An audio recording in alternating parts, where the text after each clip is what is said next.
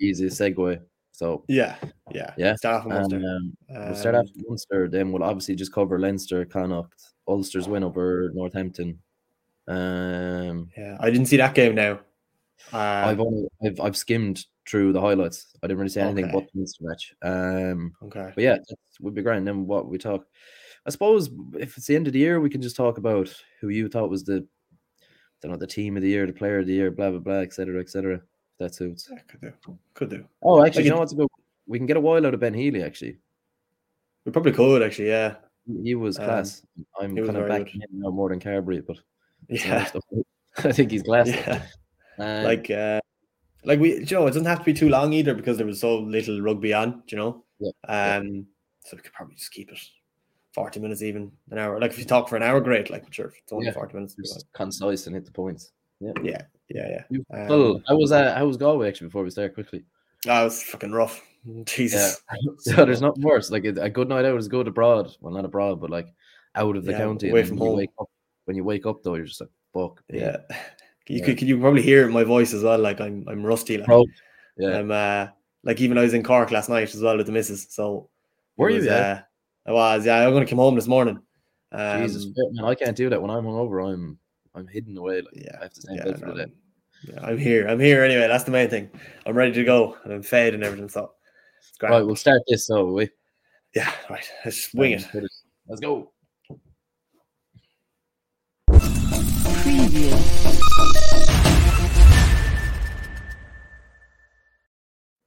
Hello, folks, and once again, welcome back to the breakdown. It's myself, Mark Riley, and Ben Geary, where you look back at a pretty important result for Munster. Maybe not a classical of games, but they got the result against Cast at home, Thomond Park, and Saturday night. We'll look back at that result. We will also look back at the walkover involving Leinster and Montpellier and the implications that might have on Leinster's chances of winning the trophy. We'll also look back at rugby throughout the year as a whole, our best players, our best teams, best coaches, and everything else involved. We'd also wish everyone a happy Christmas. And Ben, how are we? How are we feeling? Not too bad, Mark. How are you getting on? Good. I'm good. A bit discouraged by this. We had the new guidelines and of course, yeah. Restrictions, but yeah, I don't know. We're not talking about that because everyone else is. So we're going to cover the rugby and we're going to cover Munster and Cast, which in the first place, I was actually surprised it went ahead. Then it did, and it was kind of a strange game. It was a bit weird, yeah. It was a bit kind of, I don't know. It was almost like particularly the ending where kind of. That's what I mean, yeah. Cast had a good thing going, they just kick it out, and the ending kind of summed up the game. It was just weird. Yeah. It was just a weird night. Strange night. Not a classic match. Not the best performance from Munster, but at the end of the day, get the result. And with everything, like we stated in previous episodes on the breakdown, just look with the hectic weeks that have been in the last 2 weeks. You just have to get the results. That's all you can do. So yeah. So 1913. Yeah, we'll start off there actually, because I think it's the standout. Why were Cast so willing to accept the losing bonus point? I don't know. I think that's probably the $1 million question in many ways at this stage. But to be honest, I'm not sure. Like, I definitely do think it was tough going to Thomond Park, especially after losing to Harlequins at home and losing a what was quite a lengthy unbeaten record at home for Cast. And then to turn around and go to Thomond Park, in a cold night in Limerick is less than ideal in many ways. But absolutely, it's equivalent of Anfield on a Champions League night, really. Yeah, like exactly, more or less. Not where you want to go. Like, it's just the last place you want to be. Absolutely, and like Connacht were kind of in the same thing, going to Welford Road in Leicester. Yeah. But sometimes there's just some locations in every sport, like you said, is just they're really hard places to go to and win. Like maybe if you're Toulouse or if you're, I don't know, maybe La Rochelle, it's a little bit easier. But for a team like Cast, who are, I think they're number 6 in the top 14 table, middling, it's really hard to kind of dig deep and produce a result like that. And yeah, I think the way of looking at it is, if you had offered them before the game, so if before the game, for the match commenced, you would say Cast would take a losing bonus point. So when you look at it from that view, you're kind of like completely understandable, and I get where they're coming from. it's just kind of the way the game unfolded, because I thought they got back into it towards the end and they were pushing Munster. But it's almost like, look, we came here to do a job and we've done the job almost. That's the sense I got from it. So yeah. It was a bit kind of underwhelming. I'd say, even with all that was going on around France, with other French teams not being able to play at all, and like the game was kind of hanging on by a thread in the days and even hours probably leading up to it anyway. So in order to kind of maintain a regimented kind of preparation or training routine in the days or weeks prior was probably a bit tricky, or days prior, I should say. But and then by the time when the game actually does go ahead, it must have been so tough to stay motivated and stay, that's the thing, though. Like it's as much as it is a physical game, it's mental, and like you'd be mentally fatigued. Like they're surely drained, not knowing what lack of preparation, not knowing who is able to play, not knowing if they are able to play, if they are fit enough after the lack of preparation. The whole thing is just probably the only time in my life where I actually have sympathy from some professional sports players. It's the only time where I'm just like, it must be extremely tough in any walk of sport. Like in any sport, it's not an easy time. So exactly. Yeah, it's been difficult for everyone, and I suppose that's why you can't give out to Munster for getting the job done and just getting the result. I mean, yeah, exactly. And like, even looking back at it, like Munster were probably a bit experimental in many ways. They didn't really, and not saying that they didn't give Cass the respect they deserve, but like there was a lot of things that were I don't know, how do you say, Munster were trying to play a game that they could play, not the game they wanted to play in many ways. Like Patrick Campbell was still playing fullback, even though he's a great prospect. It must only mean that the likes of Mike Haley and Matt Gallagher are still not available. But sorry, do you mind if we just pause this here for 2 seconds? No. Might be a bit annoying. There's someone at the gate. I need to call them the fuck off. Give me 2 seconds. You're fine. 2 minutes there. I'll take down the time, so Jack. Take this out.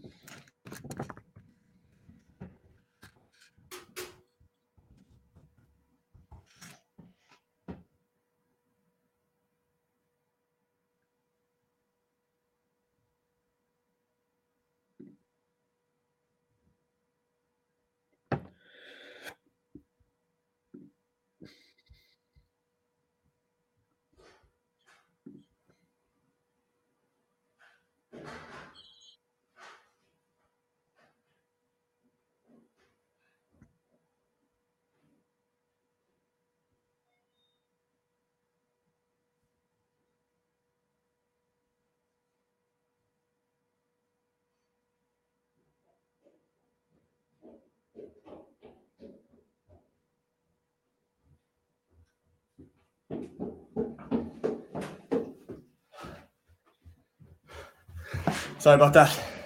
You're all good. I could just hear you panting coming back up the stairs. Sorry, now. I took down the time anyway, so it's all good. Jack can just cut it. But really hoping that wasn't going to happen. Anyway, go on. Well, sure, so it's gonna happen. Extra late. Working from home, like. Yeah. So just talking about basically, the implications of this for Cast and Munster. I mean, the group is kind of taking shape now, so we'll actually just take a break from the match for like 2 seconds. Who you comfortable Munster are going to top it? Comfortable. I think they will, but I wouldn't say I was comfortable that they would. Like, it's still the Champions Cup, like, as soon as you think that you have it figured out, like, there's someone who's working on their own game could come along and topple you. like Leinster kind of fell victim to that to La Rochelle last year. I think a little bit. Maybe went into that semi-final a bit too comfortable, or a little bit too confident. But then again, like, you know, anything can happen. I think Munster are definitely good enough to do it, but like whether saying they will is a different kind of kettle of fish. But why? What do you think? I would say I think because I mean, again, this probably does sound like I'm being comfortable, but this is just how I see it. Is that I don't think Munster have really gotten into. I think they've fully got going yet. Yeah, and I think definitely. I think Harlequins now is. Yeah, I think that's a big one in terms of a statement to be made. I think Munster can lay down a marker of how they are actually a serious contender in this competition. So yeah, I would feel comfortable. I'd feel they can tap it. Yeah, absolutely.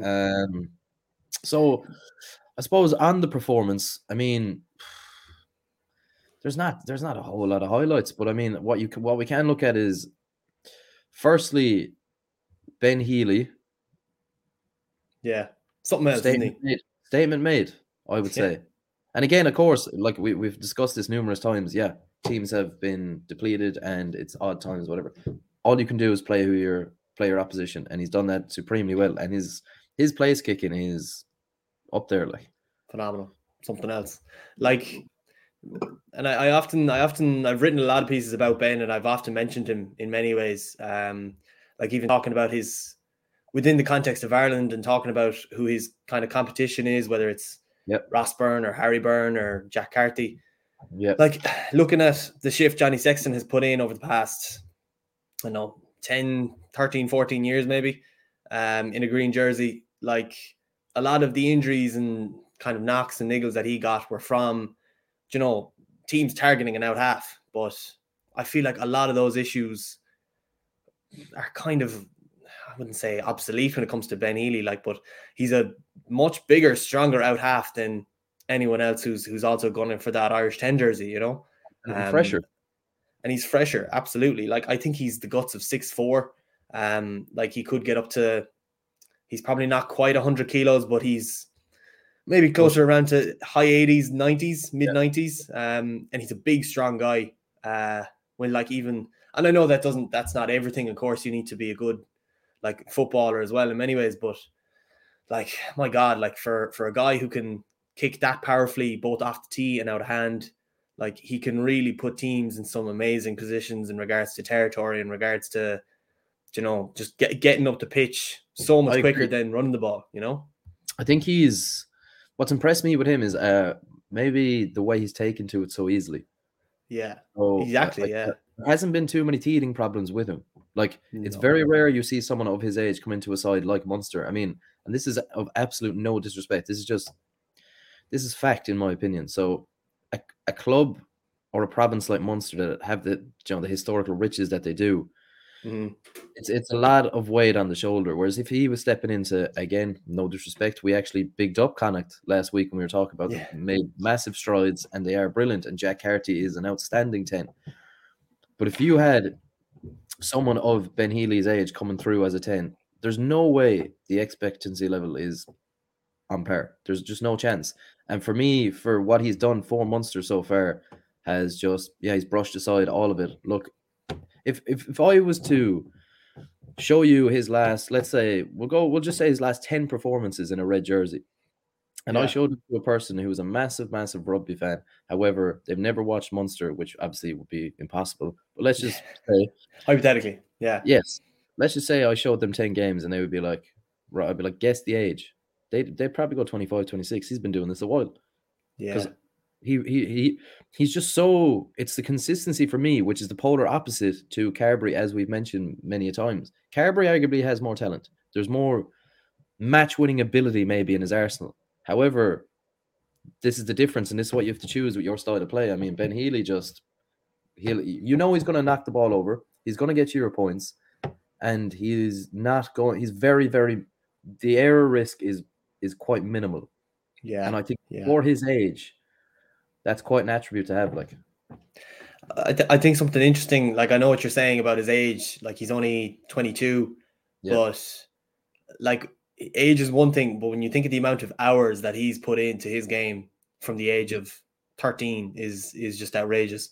Like, and I was familiar with Ben when he was playing in the school ranks with Glenstal, and like when he was in fourth year, he was starting his for his senior cup team when he was in fourth year. Like probably not the biggest guy in the pitch. But he pushed starting 10, which is starting out half, yes, as a fourth year. It's another level again. Which is, something different completely. Like he pushed the then out half Jack Stafford, who's now playing for Harlequins, he's now a scrum half, but at the time Jack Stafford was an out and out, fly half, but he ended up pushing him to 12. And for like a TY student to do that for a guy who's already hit incredible heights with Harlequins now, who Stafford did his time in the Munster Academy and then impressed on trial with Harlequins and ended up getting a contract. But like for that guy to just walk onto a team that was already very talented in probably the most difficult position to make and get all the responsibility of kicking out a hand and kicking out a tee, at that age I think is probably unheard of. And if not, there's very few examples of other players doing it. So that's actually a very good point, because that ties into what we were mentioning. So when I talk about pressure, he's been in the pressure cooker since TY. Yeah. That's the school's game. If you're that young going into a position like that for a senior cup, you have pressure. So it's definitely paid. Like it's definitely, what's the word? I suppose it's attributed to him being as comfortable as he is on the pitch. So all in all, the game. So who was your standout player? If it's kind of, to be honest, it was hard to kind of pick. Not saying it was bad, but it was just there was no real standouts. But do you have one? And if so, why? That's a tricky one. Of course, I would say Ben Healy, because he kept Munster in it in many ways. I think Jack O'Donoghue played very, very well. Just from the standpoint, like I know he was the only man to get a try, but like his work rate off the ball and on the ball as well was just incredible. Like he was everywhere. But then again, at the same time, I saw a lot of good things from Conor Murray as well.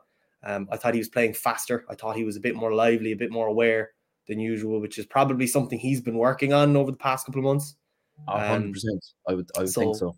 Yeah, I think we've been seeing the fruits of that hard work that he's been putting in behind the scenes. Not all of it, but a little bit of it yesterday. We're kind of seeing the trajectory he's going in now. So all good things. And just like, I suppose cast. Look, we just stated there earlier. I suppose they would think they did a job. They got the losing bonus points. Munster get the win. Are both teams happy leaving Thomond Park? You'd argue they are. I'd argue there. Like Castor probably very upset. Like they really put it up to Harlequins. They only barely lost out to Harlequins the week prior. Come to Thomond Park is a tough job, but at the same time, Munster aren't exactly hitting the ground running at the moment. With all the kind of confusion around Van Gran, and not confusion, but they're not exactly settled, I'd say. Like when your head coach has already turned around and said that he's moving to a true rugby city in Bath, I mean, it might motivate you, but it also might kind of take you back a couple of steps in many ways, because you're kind of thinking, well, Jesus. Exactly. That's what we were talking about last week on the breakdown. If anyone missed it, you can go back. It's on YouTube and on Facebook, and you can catch it, because I thought we had a good conversation about it, and I thought it was intriguing to see your angle compared to mine, whereas we kind of differed in terms of I was more in the pessimistic camp of, I think this might affect us. And then you, on the day, of course, I don't know if you still feel the same. You felt it might galvanize us, but it could go, I don't know. We just don't know. We don't know. And speaking of which, actually, we'll just jump into that really quickly. I was looking at favorites, odds on who's going to replace him. And of course, Raj is the first man on the list. So we were saying, no, wait a few years down the line. But I don't know. Can you see it happening? I don't know if the time's right. Neither do I, but weirder things have happened. Like, I mean, that's very true. Let's just say if La Rochelle, this is where it's funny again, because if La Rochelle don't do as well as they did, realistically, it's very hard to do as well as they did last year. That goes without saying. But if they don't really do what Raj expects them to do, it would split me 50-50 as to whether he would see it as unfinished business and that he was like, no, I'm not going over to Thomond Park, taking over a team yet until I've completed the process here. However, if it doesn't go well, you could look at the side of, yeah, well, I've done my best. We've gotten to a final. No one expected me to do that. Let's go. So Yeah, I don't know. It's exciting. Like, it actually excites me. And I saw we were talking about Felix Jones. He's second on the list. Really? What I'm reading here, yeah. And there's some strange ones though. Leo Cullen is amongst the names, and I just no.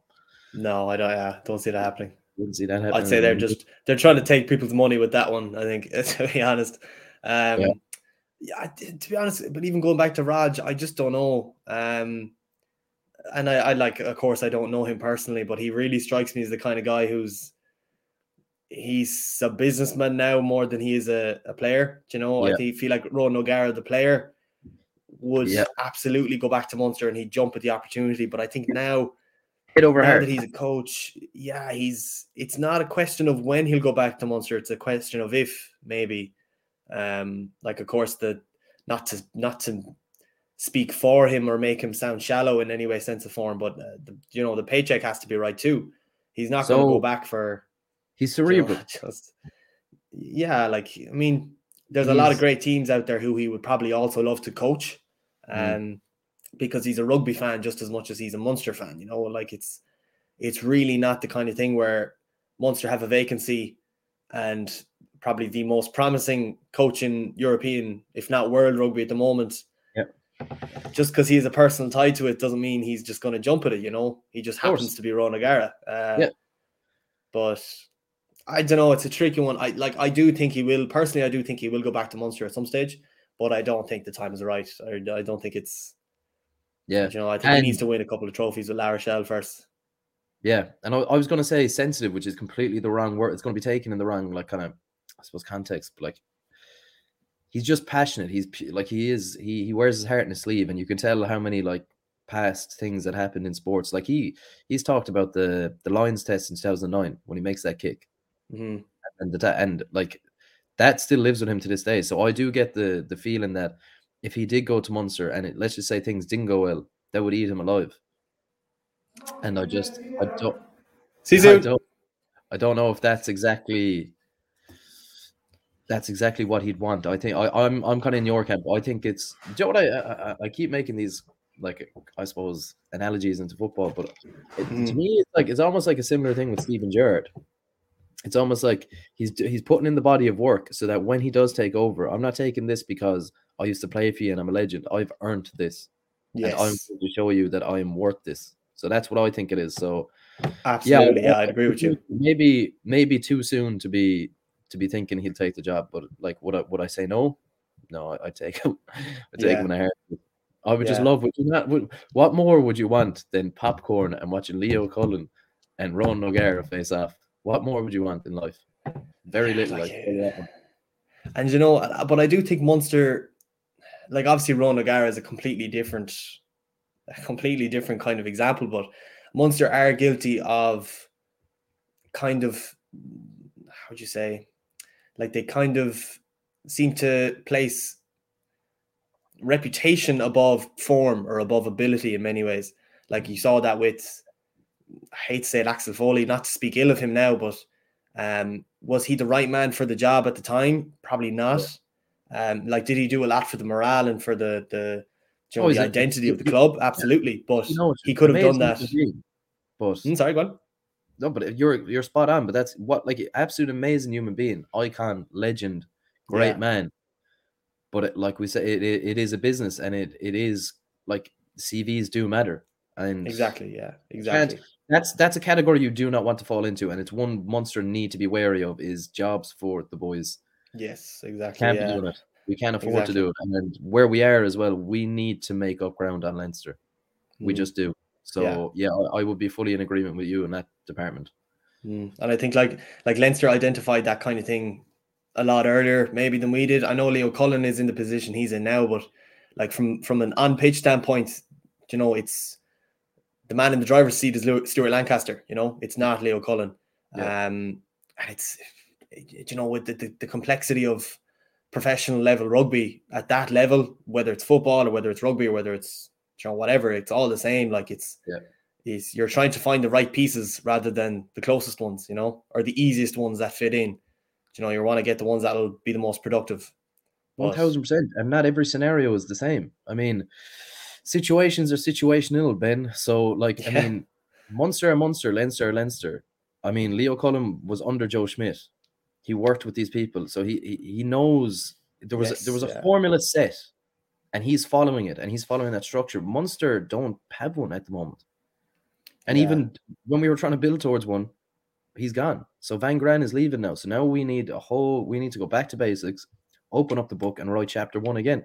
So yeah, you don't want someone coming in learning on the job. And with all respect, we need someone to come in now. Like, okay, whether it's long term, I don't know. Whether it's short term, I don't know. But someone to come in and get us back at least challenging for a Heineken Cup again in some sort of fashion. Because like, we all hope that Munster can do it, and you can't write off Munster and Munster's ability to show up in big games. But do you expect Munster to win a Heineken Cup or really, you know, take out the big boys? No, not necessarily. Not at this point in time. Yeah. So, yeah, I don't know. We'll see. There's not too many, like, outside of Ron O'Gara. That's the problem, though. There's not too many names that fly out at you. No, and I'm sure there's, and like I heard Jerry Thornley talk about this in the radio a couple of days ago, but yeah, he's the most enthusiastic man in the world. Oh, he's brilliant. He always says things, and I'm like, God, why didn't I think of that? You know? Oh, he's absolutely he is spot on with most of the things he says. Yeah. But he was brainstorming about it, and he was kind of saying, you know, when Michael Cheika came to Leinster those years ago, like, nobody really knew who he was. Like, when Rassie Erasmus came to Munster, nobody really knew who he was, and now they're, you know, Michael Cheika's. He had probably the best stint of his career in 2015 when he was the Australian head coach, losing in the World Cup final, but still reaching that final alone was a huge feat. But, you know, like, whereas those years prior, nobody really knew who the guy was. So there probably is names who are being considered by Munster that we haven't even thought of or maybe even heard of, you know. You know, it could be a great thing, or it also could be they could just be a placeholder for someone else. You know, you don't really want someone coming in and signing a 3-year contract for when Ron O'Gara is ready, you know, or when Paul O'Connell's ready, or Felix is ready, you know. So stop kicking the can and just let's actually get something organized so we can challenge. Exactly. I suppose. Okay, so that's as much as you can say on Munster's performance and their outlook on a new manager. Leinster Montpellier. So do you think Leinster are entitled to feel aggrieved? I actually was at the time before. When was it? Before I heard, I don't know who it was that said it now, but I only saw the situation from the surface, and I only realized that, like, oh, well, Leinster had a team named, you know, they were ready to go, and then the game was called off, and Montpellier wrongly got the 5 points on the table. But, like, learning about it yesterday or today, and kind of really what happened, you know, it's going to be tough for Leinster to appeal this one, because, like, Montpellier had one positive case, I think, was it the week, like the Monday before the game. Yep. Which is a good, like 5-6 days in advance. And then they recorded no positive cases since. But Leinster were recording positive cases, or identifying positive cases, I should say, the Monday, the Tuesday, the Wednesday, the Thursday. So by the time the team was named, there could have been positive cases within that team that was set to travel to Montpellier, but they just wouldn't have been identified in time. So there was more of a risk there. Now, needless to mention, we're not doctors. Like, it's I'm if anything, I'm paraphrasing from where else I heard it. I believe it was probably off the ball as well, to be honest, because News Talk is always on. But with that in mind, even though Leinster had the team named, Montpellier probably had less of a risk, or probably managed their squad a little bit better. So, and it seems tough, it seems harsh, but at the same time, I can now see why it was a 28-0 win to walkover, I should say, to Montpellier more than it was to Leinster. Yeah. And I know like Leinster will feel annoyed about it, but then again, when you think back to this time last year when Toulon were in Dublin the night before the game, ready to play against Leinster, and then they were told, "Sorry, you have to go home," and they no positive cases, and like nobody kicked or screamed. It was almost like, that was the deal. Or it was a quarterfinal, I should say. But yeah, to be honest, I did feel bad for them, but now that I know what I know, maybe it's fair. Yeah, well, I kind of think it is. I mean, I think everyone knows the kind of the requirements now, with the predicament that we're in. So yeah, okay. Certain teams are going to felt harshly done by, and it's just the way it is. But with the amount of tests and the round of tests and testing that they're doing, I don't know. Like Leinster know, and they knew what was required. So now that it hasn't gone their way, I feel like slightly throwing toys out the pram. Whereas other teams will just take their medicine and be like, look, that's the scenario we're in.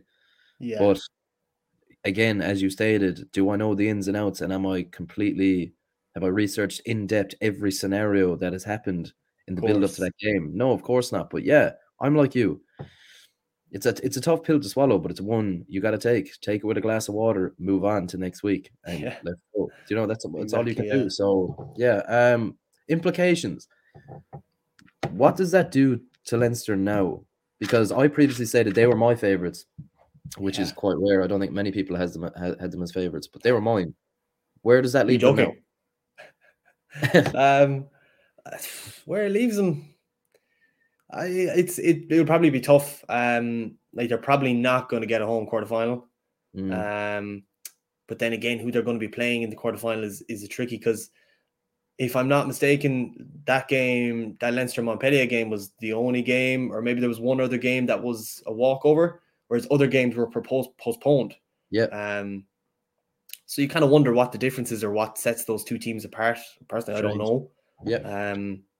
But it does complicate things. Like even when you think of those games that are postponed, I'm not sure some of them probably are in Leinster's group, but like you just wonder, like, when are they going to play these games? If they want to play them in January, they'll have to get permission from both the URC and the top 14 to play them during the weekends, and then that kind of kicks the can down the road for those other, the Premiership as well, like the Premiership, top 14, URC. They'll all probably have to finish later as well. Domino effect, 100%. Like they won't play the games in the middle of the week. They won't. No, and the recovery time for players, like, I mean, you can't. Exactly, yeah. What I think will happen is going to be a repeat of last year. I think they're going to have to scrap and possibly the next round of the groups. I think so, yeah. I think it's the only scenario I can think of that appeals to everyone. Like that will ease the transition going into the group stages and getting this competition like done. That's the only way I can see it. So I can see going in straight into competition and just I don't know how you would do it. I suppose you pick names out of a hat. That's that's where we're at. Yeah. So it's a bit you can't pull a rabbit out of the hat in this scenario. So might as well be names, and you might as well get the competition done. So exactly, yeah. Because they got to keep it going. Like they can't stop. That's what the Premier League basically announced today. For any soccer fans, the Premier League basically rejected a proposal made by a few clubs to postpone games. Now, there's 2 or 3 reasons to this, but the main reason that they gave, which probably isn't true, it's probably money is the main reason, but the main reason they gave was that they can't have a repeat of congestion, because if this happens again, it has a domino effect on the other leagues, and then if the other leagues are involving Europe, right? So say if you have European competitions, then you have teams traveling, and with this new variant, if you're congesting fixtures that are abroad, this will get worse, and there's no doubt that it will get worse. So it's not going to be good anyway. We're not in an ideal situation. Yeah. So try play the games, have as many players vaccinated, tested as possible. If you cannot fill a team, fill them with underage players or academy players, whatever it is, and you have to move on. And it's not ideal for anyone. But I just think if we don't accept that that's the way it is, it's going to get worse. And that's simple as really. So I just think that's the only way you can bypass a situation like this. And it's kind of tough to see, whether it's both football, rugby, or what have you. It's kind of tough to see them go backwards as well a little bit. It's still in this kind of same situation a year later. But then again, like the Champions Cup, they can learn a lot from the Premier League, and they can learn a lot from Champions League, and there's no shame in just copying what they're doing as well. And I know there'll be differences. It won't exactly be an exact. They won't copy it exactly, but it will be good to see some kind of form of them kind of synchronizing their plans. But it's just tough. Like even last year, even though Toulouse were very dominant, I did kind of think that there was a bit of an asterisk beside that year, because it's just not the same. There's games postponed. You're playing different. You're not exactly. You could make the argument that you're not exactly playing the strongest form of your opponent. If there is positive cases, or there is, even things like an empty stadium, like that definitely comes into count 100%. Absolutely. Yeah. So, you kind of wonder, like even Limerick winning the All Ireland in 2020 in an empty Croke Park in, was it late November, December? Very, very careful what you say here, Ben. I know, and I will. I'm treading lightly. Don't get me wrong. I'm treading lightly. But the point I'm trying to make is that, like, if someone comes out and says, "Well, listen, it's an All Ireland, but it's an All Ireland that we'll remember for all the wrong reasons," it's kind of hard to argue with that. And I think there's a bit of that not creeping into, it's absolutely in the URC now, especially with Munster spending 2 weeks without a game, half the squad in Limerick, half the squad in South Africa. Like you said, the Premier League, the Champions League, there's a bit of it everywhere. So, I don't know how they're going to proceed, but I'm glad we're not the ones making the decisions at the same time, because it seems like an absolute nightmare. I don't know if they want to pay me enough. I'll make a few. Don't mind.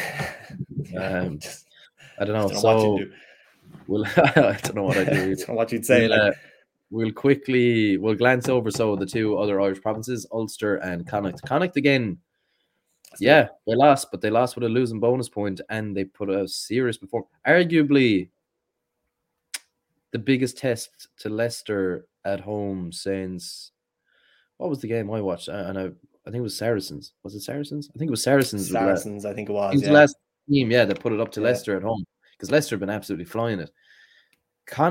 Leicester dominated in a lot of areas, but Connacht again showed resilience to hang in there and just keep tipping away, and let them know, no, we're still here.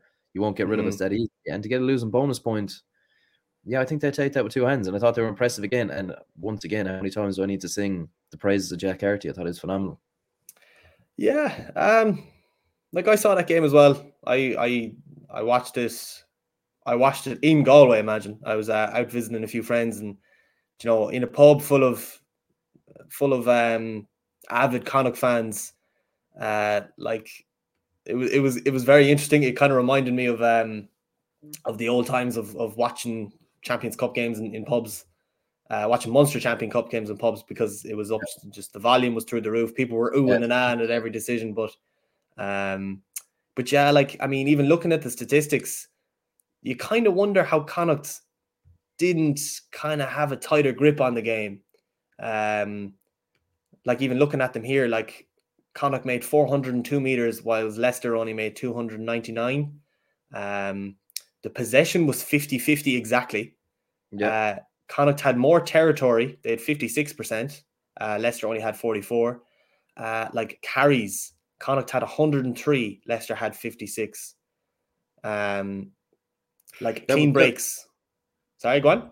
It would just say, again, it would go back to clinical nature. Leicester were just ruthless. Leicester were ruthless. And Leicester made way more tackles, 127. Yeah. Sorry, go on. Yeah. Say it again. There was a few defensive mistakes from Connacht. I think was it the second try? I think it could have been the second try. I'm trying to remember now, but it was just. I think so. I think the defense, but Connacht's defense just squeezed completely, went way, way, way too narrow, and it was just. It seemed so easy, and it's just little moments like that where they will obviously learn, but that was the difference in the game. So. Yeah, I don't know. It's a funny one, like you're saying there. I mean, Connacht could have easily came away with more, but I don't know. Yeah. Leicester just they're quite good at the moment. They're actually a team. Leicester. Wouldn't Leicester fancy are facing phenomenal. them. Yeah. No, me neither. Like I know they kind of had a few kind of slow years there, maybe last year, the year before, or what have you. But like looking back at the history, like they're really up there with the New England Patriots and the Yeah. Manchester United in many ways. And Yeah. you know, like it's they're always there. And if they lose kind of momentum in regards to form and stuff, it's not long before they get it back. You know. Yeah. So listen, fair play to them. But if I was Jack Carty, I'd be annoyed I didn't win that game, to be honest. Because Connacht were working a lot harder. Like they had 100% penalties, 100% in conversions, a drop goal. Yeah. Jack is probably like, what more could I have actually physically done? I know. I did find like, particularly towards the last quarter of the game, like when especially Finlay Bean went off with a yellow card and Leicester scored 2 tries, because it must be so hard to defend with one less player, particularly in a Champions Cup game. URC, you could probably get away with it, but especially against an opposition like Leicester, like they're just going to pull you apart. They're pulling you apart anyway. So when you've one less guy in the pitch, it's just, I mean, it's so much more significant of a loss. But I like Jack Carty, like his kicking was good out of hand and stuff, but I did feel like he did play into Leicester's hands a little bit. Fill me in. And like not just him, but like I just noticed a few times where he was kicking like a little bit too close to the halfway line, and he was kicking it to a Leicester fullback, or was it maybe Ben Youngs who had dropped or what have you, but he was playing it back into their hands a little bit. Like they spent a lot of time in their 22 in the last 20 minutes. In their own 22. Like, you know, whereas I feel like other out halves like Johnny Sexton in his glory days, or like Ron O'Gara in his glory days, wouldn't really have let their team be in that situation. And if they did, you know, it would be chalked up as kind of a little bit less revered. Yeah, it'd be a lot less of a revered loss than Connacht's lost against Leicester the last day. So, like, fair play to them. They still did very well to perform as well as they did. But if it was me, if I was wearing a green jersey that night, I'd be fuming, to be honest. Yeah. Well, yeah, it's weird. It is a weird one, because that's the thing. It's throughout the game, you would have said, yeah, they would be fuming that maybe they're not pressing on and maybe taking a lead. Yeah. But with the way that the last 10 minutes went, and Jack Carty salvaging that bonus, but you can't not take it, if that makes sense. I mean, you would. Okay, so again, it goes back beforehand. If you went to Welford Road and you said, look, we get a Ludus bonus point, would you take it? Both ends, thank you very much. So, yeah, I completely understand where you're coming from, and you can 100% make an argument that Connacht will feel slightly aggrieved they didn't get more. But they won't. I won't feel like they'll be down on themselves or disappointed. I think they'll be proud of their display, and I think they take the point. Absolutely, yeah, I agree with you. And I don't think, like, there's no signs that show they're going in the wrong direction either, you know? Like, absolutely. Next time they go to Welford Road, they're probably going to be like, do you know what? Or next time they play Leicester, was that their first time playing Leicester this year? It was. Like when they play Leicester in the second leg, if it goes ahead, like I'm sure they would have done their research, and they'll be saying, listen, we're not letting another one slip away against these guys, particularly 100%. At home. 100%. So, yeah, I don't know. Yeah, to be honest, great weekend for Irish provinces except Leinster, because they were all like, I think we've shown the talent and ability. It used to be like I think everyone knows this unanimously. It used to be Leinster, Munster are representing Ireland effectively, and Ulster over the last few years have obviously gotten way stronger and are up there with arguably us now at this stage. And now Connacht have joined the party. They've opened the door. They've 2 Captain Morgans in their hand. They've Mixer. They're ready. Like they've come in ready to party. Like, and they've fully joined us. And now it's just nice to see all 4 provinces firing. So I don't know. I think Connacht are only going to go from strength to strength, considering now they don't go back to becoming the boys who you can pick off for Munster and Leinster. As long as they can keep players, we discussed this last week, I think they have every reason to just develop. constantly Absolutely. evolve. Ulster, another great performance and another great win. Like you even mentioned it last week. You were like, they can't be written off. Oh Um, no.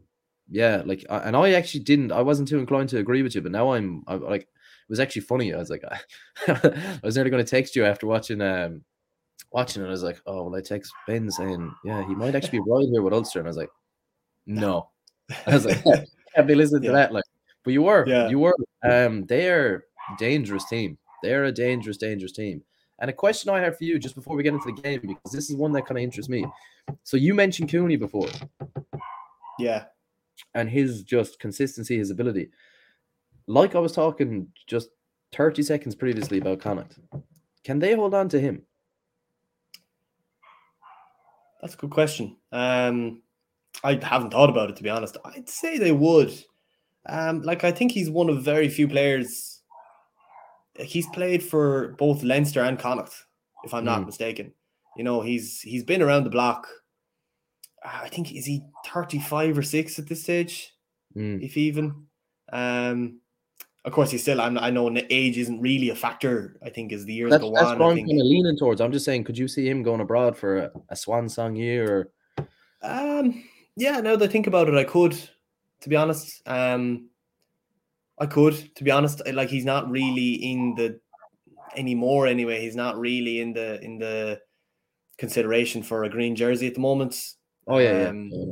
Just because, not that he's not good enough, but I just think there must be something up. You know, like, he's been playing so good for so long, and his stints playing for Ireland have been few and far between. I think it's purely age. To do with age? Yeah.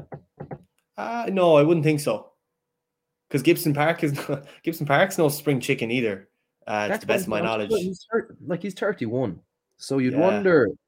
Well, he's young, like, but he's still got a good few years of good rugby ahead of him. But yeah, he's I don't know. It's weird. I think there must be something up. He mustn't be the best guy to have in a changing room, and I don't mean to be just assuming this either, but like, that is a factor as well. You know, for a guy that good to not really be considered for Ireland, or to only have kind of a sparse involvement with Ireland, there's more to the eye. There's more to the eye there, I'd say. You know, listen, and Nathan Doak, I think, is so good. Like, he's showing some really bright signs. So even if Cooney does go, I mean, listen. That's my point. So that's why I thought I'd ask you that question. That's why, because I think Doak they're going to build around him. And they are building around him effectively. So I just wonder, where's the space for Cooney? Because I think he does have another year of being, maybe 2-3 years actually, of being a really, really solid scrum half starter for a solid team. So I don't know. I just thought I'd throw it at you. So talking about the performance, another place where, it might have been harder a few years ago. And I think everyone remembers those romantic clashes between Leinster and Northampton, where they just seem to always butt heads at some stage in the season. And they were brilliant games. Northampton have fallen slightly off since then. They have. Still doesn't make it easy to go and get a result in the fashion that they did. So I think Ulster could be players in this competition, like, big time. Ulster absolutely could be. I was a bit worried to see Ian Henderson stumble off the pitch or limp off the pitch. Considering he's a guy that they just got back. He's their captain. He's plan A when it comes to lineouts. You know, it's losing him is a big chunk of the puzzle gone. But then again, you know, like, who do you get in instead of him? One of those. I think there's few people who are irreplaceable in terms of how important they are to a team, and he's probably one of them. He's in that category. Absolutely, yeah, absolutely. Particularly at club level. Like, I mean, at Irish level, it's different. It's not as clean cut. You know, there's lots of great second rows. Ian Henderson also went through a bit of a bad patch of getting red cards and giving away a lot of penalties and stuff. So he wasn't always Ireland's first choice, but I think with Ulster, it really is a different story. You know, he's kind of the big pillar holding the whole thing up. You know, so but yeah, listen, they have a wealth of talent, though. You know, that's the thing, though. They really do, and it's. I think they've always had a good so this makes any sense. So for a few years, they went through a team of having a pretty solid 15 and having a team that was very in the present. But if they didn't win that year, like through the PNR era and all that, like it felt that was it. Whereas now it feels like they're building. So they're kind of winning in both areas. I think that they can make a statement at the moment, but they're kind of letting other teams around Europe know that not only will make a statement at the moment, we're building to make a massive statement in a few years. Yeah, definitely. And I think they're probably one of the few teams as well that are making a big impact both at European level and domestically, I suppose, for lack of a better term. But like in the URC, they're not unbeaten. They lost to Ospreys, but like with wins over Leinster and wins over like who else did they beat? But like they're one of the front runners anyway in the URC this year as well too. So there's a lot of the consistency doesn't really seem to be an issue for them as much anymore. They seem to have kind of cracked the code a little bit, but like they've so much talent under an age, like James Hume is only 23. I thought he was a lot older because he plays like you were talking about earlier about Ben Healy. Like he just looks like he's been playing the game for years. Like even the likes of Ethan McElroy, the likes of Nathan Doak, like we mentioned, there's enough for a Champions Cup win and then some, So listen, we'll see. Let's just see if they can keep their foot in the pedal. Yeah, we certainly will. Because like if we're to look at it as it is now, they've absolutely every chance of surprising a few. Right. So end of the year, really. We will, I suppose, run through a few things. I'll ask you a few questions in terms of just fun questions. So one, cool highlight of the year. One moment, I don't know, I suppose one iconic scenario from the year that you remember. I would have to say, just because it's I think someone asked me a very similar question and this was my answer, and I haven't seen anything that has made me change my mind, but I would have to say Keith Earls' try against England in the Six Nations last year under closed doors or behind closed doors, or it was that little strike play where they went over the top and Jack Conan just tipped it down, just about got to the ball, even though Tom Curry read it. But Jack Conan must have some mutant hands because he just tipped the ball to Keith Earls. And the gap was there. Keith Earls, Johnny May turned his hips. I'm not a big Johnny May fan, first of all. But I don't. Because he's just scored. He's broken my heart so many times. Oh, he's a brilliant player, but I just think if you're not an English fan, you're not going to lean naturally liking him. Yeah, that's why, and that's what fuels my that's what fuels my distaste of him, is because he always seems to score against us in the most like flamboyant of ways. But anyway, like Johnny May was cutting across just completely overcooked his line. Keith Earls stepped back inside and just dove in the corner. And I think, like, even since learning about his struggles that he'd been having for years, he's such a lovely character. Such a lovely.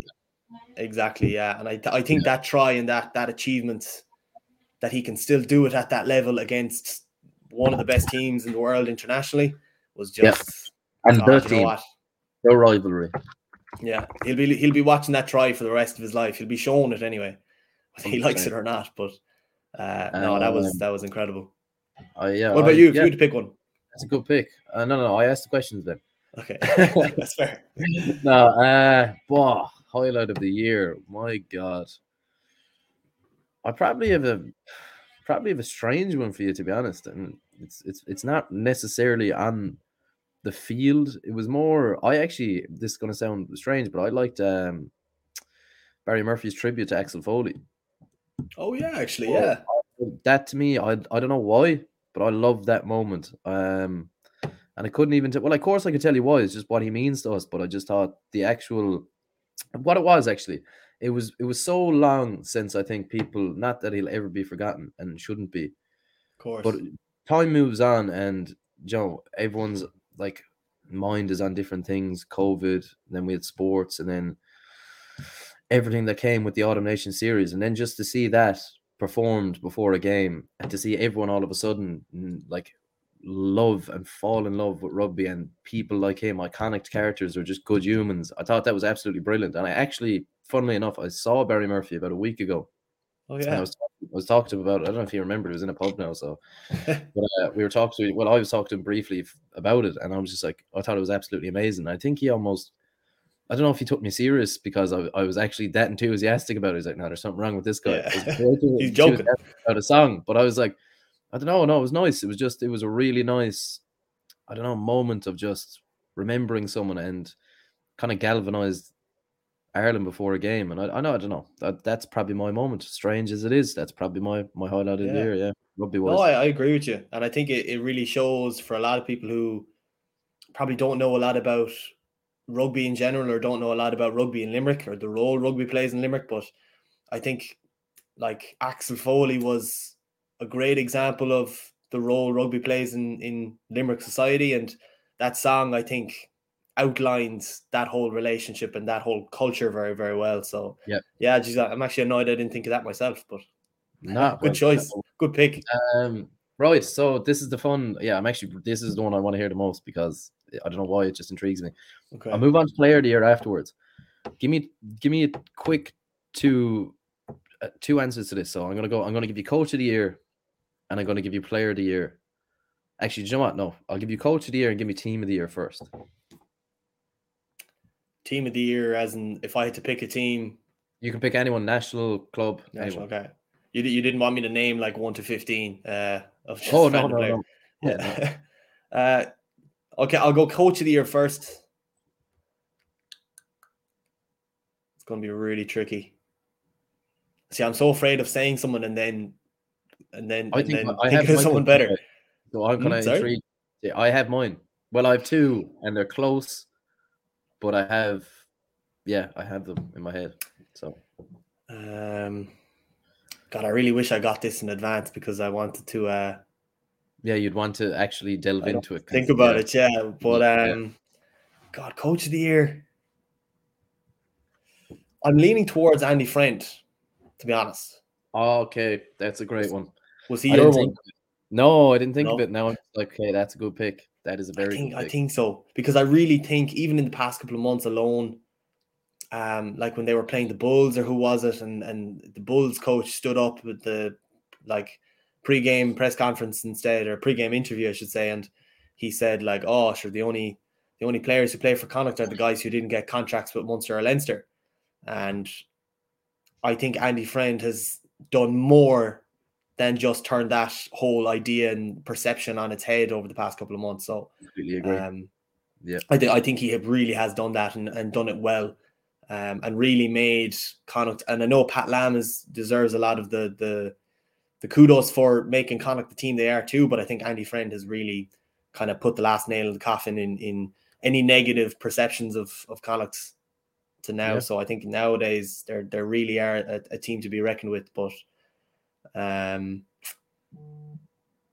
God, I'm going to be annoyed now if I think of someone better later, but I'm happy with my answer. I think Andy Friend is it. I'm playing a bit of a homer for mine, which is probably not really being expensive or thinking outside the box, but I don't care. I have my choice. I'm tied here between Raj. Tied with Raj, and the one that many people probably wouldn't agree with me, but I'm just talking about a year now. I'm not saying this man will go on to be. I'm not saying to be a statue in the next 10 years. I'm saying this year, Andy Farrell. Andy Farrell, yeah, I was kind of expecting that, to be honest, just because, like, he's proved a lot of people wrong. Massively. Proved a lot of people wrong, and it's more. I think a lot of people expected us to improve defensively and become a lot more solid, but it's how expensive we've become, and the way we play it. It's one thing to beat New Zealand, which is amazing when it happens, and it's historic when it happens, and it's the days you live for as an Irish rugby fan. But the style that we beat them in, the manner, that to me, that performance alone would nearly win me, for me, coach of the year. Like, I thought it was absolutely unbelievable. Like, but I don't know. I don't know. Roger Farrell, I don't know. I can't decide. I actually pick a hand, Ben. That's the scenario we're in.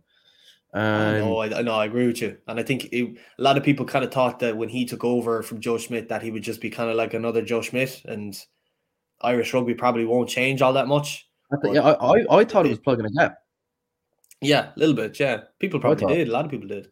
That's why I have him there, because and it's not a disrespectful way.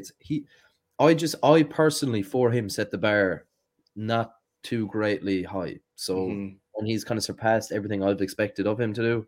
Yeah, he's up there for me anyway. That's so yeah, but I do like your Andy Friend might actually be the winner now. Yeah. That might take. Okay, so yeah, the player of the year. Player of the year, team of the year, was it? Player of the year. Good question. I'm kind of stuck between two. I know one of them anyway. Is Marcus Smith? No, Sexton. Oh, gee, I know. Okay, probably not Sexton there, to be honest. I know. Listen, do you know what? I'm very harsh on Johnny Sexton, but I'm only messing. He's Johnny has had his time in the limelight. I think there's a lot to be said for the likes of Marcus Smith, and there's a lot to be said for the likes of Louis Rees-Zammit. It's a new era. So it's a new era. Yeah, absolutely.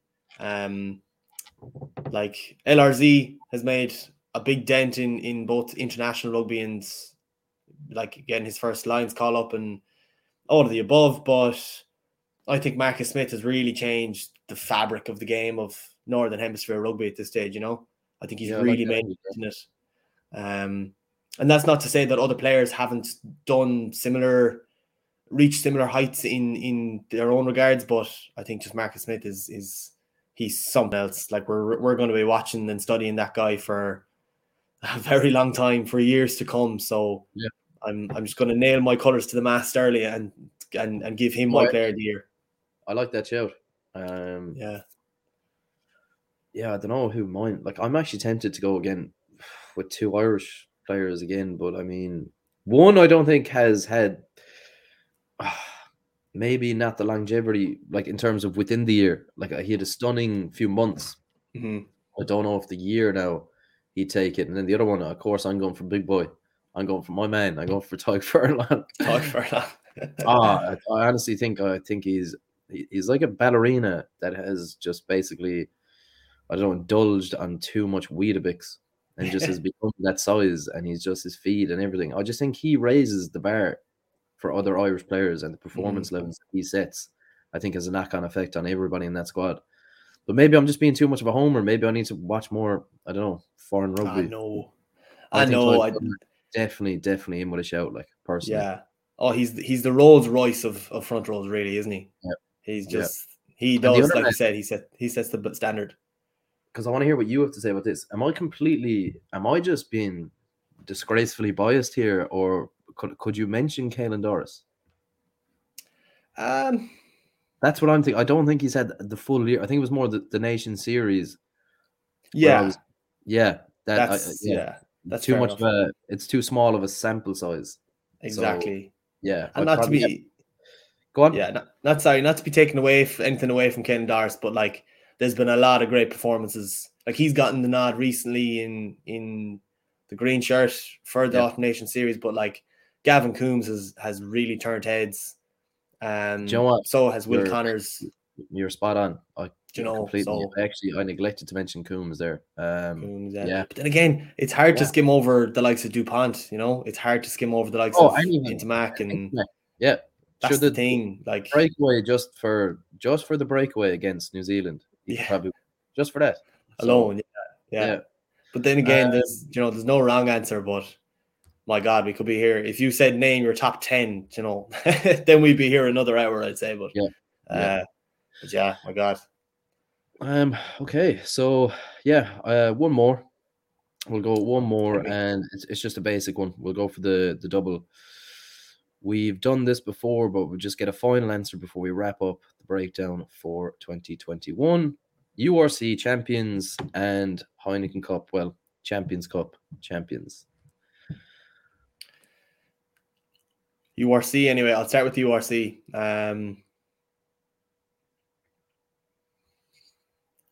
I'd be tempted to go for a dark horse a little bit, but would you consider Connacht the dark horse anymore? Probably not, because they're actually that good. I would say I would. They're moving into the contender category, absolutely. But you know what? I wouldn't put it past the likes of Glasgow. Do you know what? And even Really? yeah, I really think so. I think they could grind it out. That's Glasgow, or I would have said Leinster now. Do you know, Leinster probably could get the job done, but no, you kind of cut me off with that one. Not have thought you would have said that, but yeah. I just think like Glasgow, even Ospreys, like I just feel like they're really, they're really picking teams apart really well. I just feel like it's, and URC, like leagues like that they really are a marathon. They're not a sprint, and like past success from those teams has really come down to that, you know, managing players and winning the games you can win and taking your points. And you know what? That could be a very interesting pick for one factor, COVID. Exactly. Yeah, that's what I'm saying. It could really boys, favorites, whatever way you want to say, will be depleted at stages. So, as will Glasgow. Don't get me wrong, but it suits a smaller team to have both teams depleted. Yeah, it does exactly. So it does, definitely. That's a good shout. I like it. And you're obviously not deviating from your Champions Cup shout, are you? It's tough. Yeah, it's tough. It's tough. Do you know what? I could say Ulster could make a break for it. I do think Harlequins, if I had to pick one, I'd say Harlequins, but I do think Ulster have a good chance. Like La Rochelle have a good chance. Could be Toulouse. I don't mean to be giving you loads of answers as well, but like, I think especially since last weekend that are in the competition on your computer. All of them, yeah, exactly. They could all win, but especially like you said with COVID, like you just don't know. You just don't know. But I would love to see Harlequins with it. I think they're good enough to do it. I'd love to see if how they played the game or how they won the Premiership last year can transfer over to the European level. You know, you could make the argument that what Toulouse were doing last year wasn't a million miles away from how Harlequins like to play rugby. So, you know, you could see it. You could see a Harlequins-Toulouse final. You never know. Yeah. Okay, well, there we have it. There we go. Yeah, that wraps up the breakdown for 2021. We will be back for 2022. Do not fear. Don't miss us too badly. We will return after Christmas. From all of us here, especially me, Mark Riley, and Ben, thank you so much for tuning in the past few weeks. Be nothing without our viewers, and it's a really, really enjoyable podcast to do, and we appreciate all of you, and we all wish you from Sporting Limerick the happiest of Christmas, and we'll see you in 2022.